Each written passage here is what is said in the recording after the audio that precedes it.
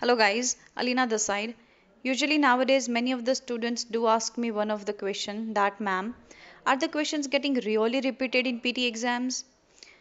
I usually tell them that yes, questions are getting repeated in PT exams, but it totally depends on your D-Day.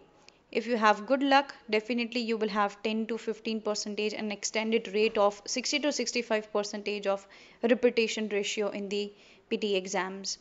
You can rely on the exam memory files and the prediction file as well for the preparation of PT exams.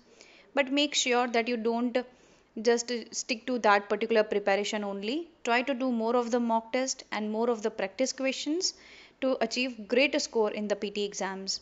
If you're getting the repetition of the questions from integrated task, then you can achieve 79 plus very easily. So you can prepare for read aloud, repeat sentences, describe image, retell lecture, answer short questions, summarize written text, summarize spoken text, listening fill in the blanks from the prediction file or from the exam memories file. If you're getting the repetition for the reading fill in the blanks, reading and writing fill in the blanks, and a reorder paragraph, then definitely achieving 79 plus becomes very easy in all the four modules. Thank you so much.